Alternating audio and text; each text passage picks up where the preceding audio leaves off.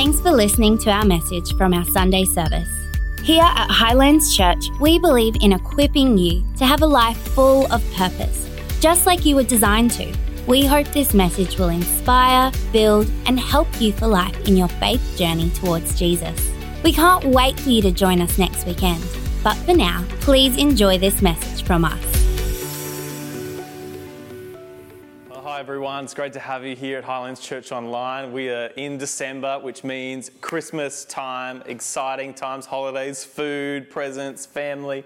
But I love that we are doing a series that is more than a manger. I like the idea because Christmas can sometimes be about one thing that takes center stage, but the true story and the true meaning of why we have Christmas and why we have church, it's far more than just those things. It's more than the tinsel, it's more than the food and the family. And often, in a lot of cases, it's more to God and more to Jesus than what we understand.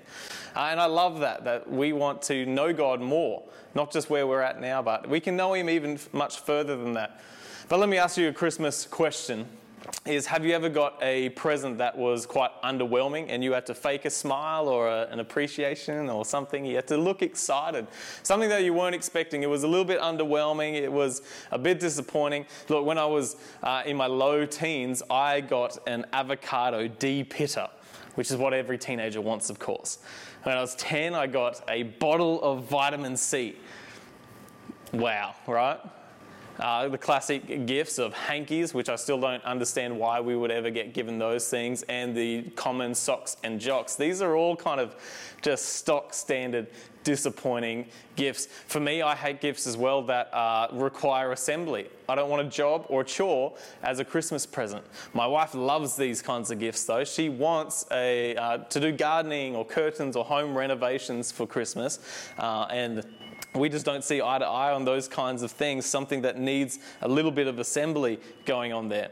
And the reason I thought of this is because when we come to Christmas and we think of the birth of Jesus, He was a very unexpected kind of Lord. He was a very unexpected Saviour. He came as this baby that had an appearance of nothing spectacular. Wasn't to a royal family, it wasn't in an amazing kind of way that it happened very publicly, but it was very quiet to what seemed to be insignificant kind of people. And it started very small. Jesus didn't come with big clouds and lightning and thrones and palaces. He came quite small. And even though a lot of people knew that God was sending someone on His behalf, they weren't expecting what came. They were expecting a political player. They were expecting someone to lead a rebel alliance. Maybe expected a king or someone of royalty to come in and deliver them from Rome. But they weren't expecting God's best. They weren't expecting Him to come Himself. And not many expected that. And there's some things that we just don't expect from Him now, because there's far more to God than what we often expect. Let me read this out in Luke 2, 8-12. It says, that night there were shepherds staying in the fields nearby, guarding their flocks of sheep. Suddenly an angel of the Lord appeared among them, and the radiance of the Lord's glory surrounded them. They were terrified, and the angels reassured them. Don't be afraid, he said. I bring you good news that will bring great joy to all people. The Saviour, yes, the Messiah, the Lord, has been born today in Bethlehem, the city of David, and you will recognize Him by this sign. This is the sign. You will recognize all those good things. Here's how you're going to recognize Him. You will find a baby wrapped snugly in strips of cloth and lying in a manger. See, what a lovely story. But the part of this story that should be quite weird to us is that He'll be recognized by that sign. Not by His palace or His power, or not by a spotlight that shines on Him and as He levitates towards heaven. It's not any of those signs that people were probably expecting that He'd be a significant player in society. But the sign is that you'll find a small baby swaddled in cloth in a manger. This is not the image of the Lord that people had, not the image of the Saviour of the world that people had, but there was far more to it than just the manger. See, Matthew writes a similar version of the story in chapter 2, verses 1 to 2. It says, Jesus was born in Bethlehem in Judea during the time of King Herod. Magi came from the east to Jerusalem and asked, "Where is the one who has been born king of the Jews? We saw the star when it rose and have come to worship him." And so they knew that a king had been born. They'd been told, they'd seen the sign, they understood what was going on. And so they went and sought after the king. And what they found was a king, but not in the way that God was bringing his. God was not bringing a king in the way that everyone expected. And he rarely works in a way that we expect him to work today. How many times do we box God in or expect something to happen in our lives when we pray or when we're having faith for something? We want it to look a certain way, and yet when God moves, it comes in an unexpected form. Sometimes we miss it altogether because we are looking for a king in a palace when he's bringing a king in a manger. When we can miss it quite regularly. See, the story of heaven invading earth started really small. It started in what seemed insignificant ways. It started unlikely and really undesired. No one knew that the Saviour was born that night. It was just another baby that had been born in another little town in the middle of nowhere. That wasn't the moment that we would hope for. That's not the moment that they were kind of expecting. And I know for me in my life, when I'm wanting God to move significantly and miraculously, it's often come in times of mundane. That it hasn't come with dramatic music and it hasn't been the big, awesome things. And I've seen those things and that's amazing. I love it. But often my day-to-day, God being with me, heaven invading my life, happens in just a normal day, a regular Tuesday, in a really kind of quiet, normal way. And it's easy for us to miss it and not be thankful for him actually speaking into our lives at those times, because I'm looking for one kind of king when he's delivering it in another way.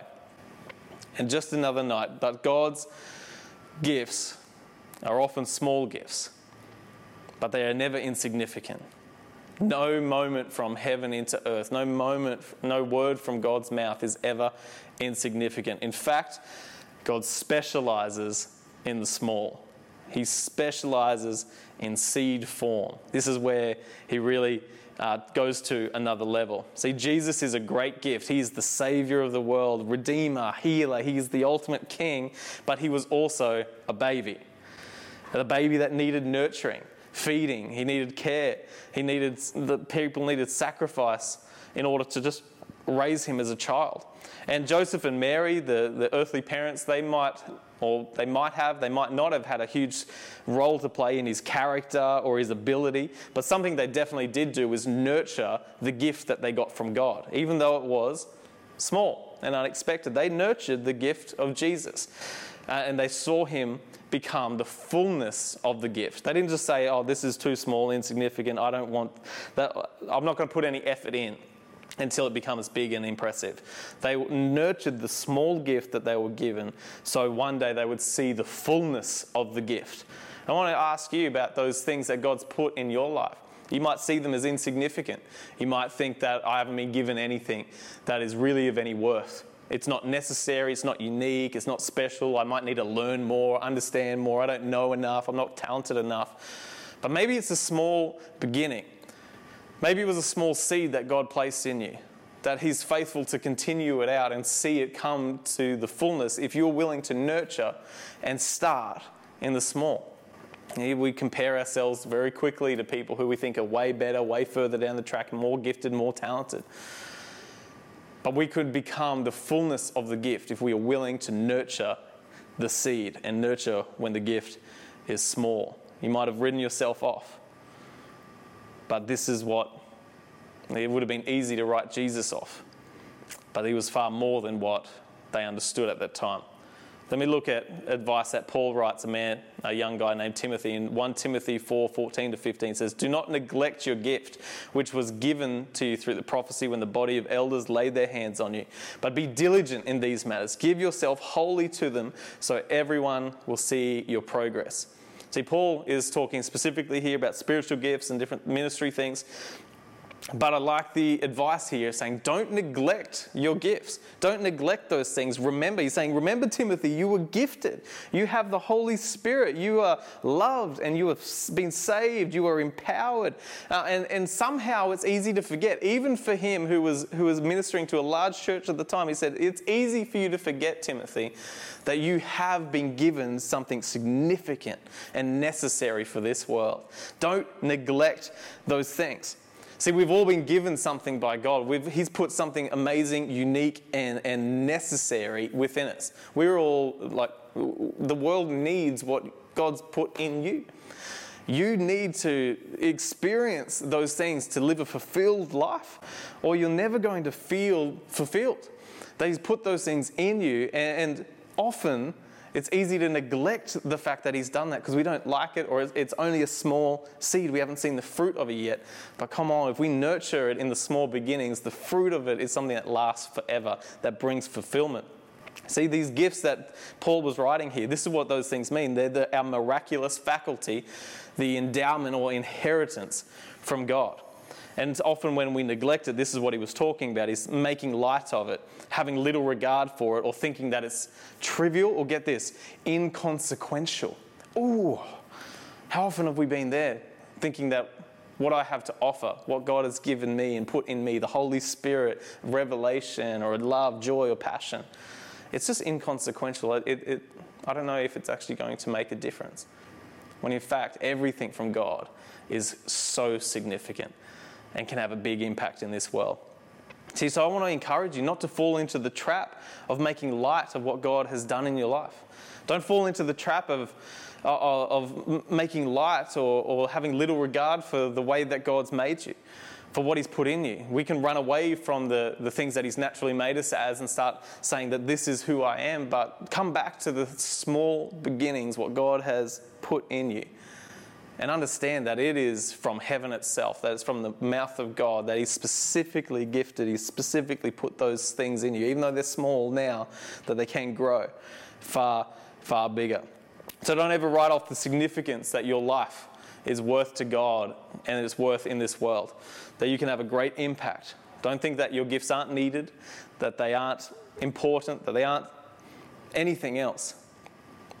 Don't start thinking that the world might be even better if you just stayed out of it and let the pros do their thing. That's not true. That God gave you yours and created you for a purpose. You're here on purpose, for a purpose. We have a saying here that if you're still breathing, God is not done. So let's keep going. Let's keep growing. Let's be faithful in these things. Because God has never made a reject. He's never had a B grade when He's created a person. There's never been someone without purpose, one whom He didn't have an eternal plan and design for. You are an object of divine creation. I feel I just need to say that to some more people, that you are an object of divine creation. You might have had a small beginning, and maybe you're at the small beginning now, you're feeling quite small. It's still a divine creation. And you are necessary in this world. That's why we say that people matter, that you matter. See, if you feel small, remember that God specializes in small. He specializes in seed form. Just as our Savior came as a baby and grew through nurturing, just as the Holy Spirit and our faith grows by nurturing, by reading the Word, by spending time in prayer, by being involved in church and small groups and serving and worship, all these things, that when we nurture the small things within us, it grows even greater, to believe for bigger things, to see God move in and through us even more. Wherever you're at, I can guarantee you will continue to grow by nurturing the small beginnings that God has in you. There might be some more assembly required, a little bit of participation in using your gift perhaps. But here's the truth for you, is that His presence is the fertilizer for your significance. By moving closer to Him and getting to know Him, by acting and taking steps of faith towards Jesus, it'll start to see the things in your life that He placed there grow into significance. So don't neglect small starts. That's why I keep trying to say here. I hope you're picking that up. God specializes in small beginnings. Let's have a look. Luke 16 verse 10 here, it says, if you are faithful in little things, you'll be faithful in large ones. But if you are dishonest in little things, you won't be honest with greater responsibilities. So how do we How do we be faithful even in little things and not dishonest, like he says here? I love this is what 1 Timothy was talking about, of being diligent to these matters, giving yourself wholly to the things that God's put in your life. The word diligent here means to care for, tend for it, to value what God values, and to not trivialize what God has put in your life. So to care for it, start acknowledging that God has made me specifically, uniquely, that there's something in me that is important, that he might have started small and maybe I feel quite small and insignificant, but it's not. There's something greater within me.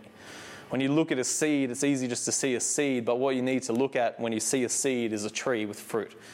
So when you're looking at what God's put in you, you might see a seed. And I want to tell you, don't see it that way. God sees it for what its potential is within you. So maybe you feel that you're a bit stale, you're stuck in that place, spiritually stale, stuck in your life. And often it's the same reason I get there too, that we all get there, is that we've stopped nurturing the things that God has put in us. We've stopped going down the track that actually helps us grow and keep moving forward. Could you imagine if Joseph and Mary just stopped nurturing baby Jesus because he wasn't as impressive as they once thought the Messiah was going to be? What impact could have that had on their life and ours, our eternity? Who knows? Maybe you've stopped living for purpose and you've started just existing. Maybe where you spend your time and the effort that you put into your life is maybe starving you of God's presence, so you're not getting that fertilizer to actually grow. And you might be spiritually malnourished. Well, you can fix that. And maybe if you're like me sometimes, you're just making light of the gift that God has actually given you. In fact, when it's the greatest thing that you have been given with the Holy Spirit.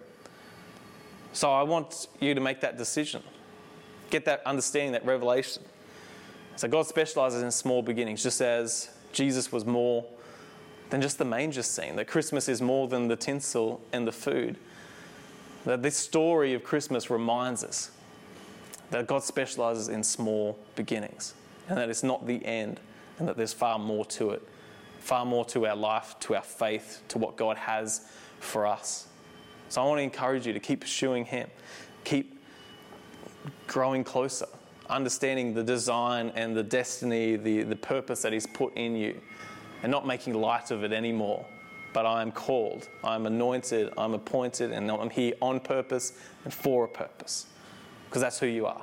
We believe you matter, and I really hope that you start to understand how much you matter to God, how much you matter to us as the church, and how much the world needs you to matter to them. Let me pray for you. Father, I thank you that you have never made a reject. Everything you've done, you have nailed.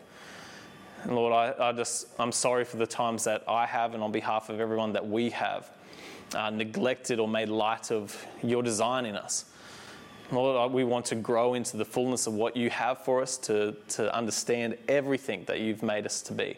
Lord, that we might step in and experience all that you have for us to experience, to understand, to become, to do. Lord, and that requires us to nurture and be diligent in the things that you have given us. Lord, help us take that step. Help us understand more that our small beginning isn't insignificant, but it's the beginning of something amazing.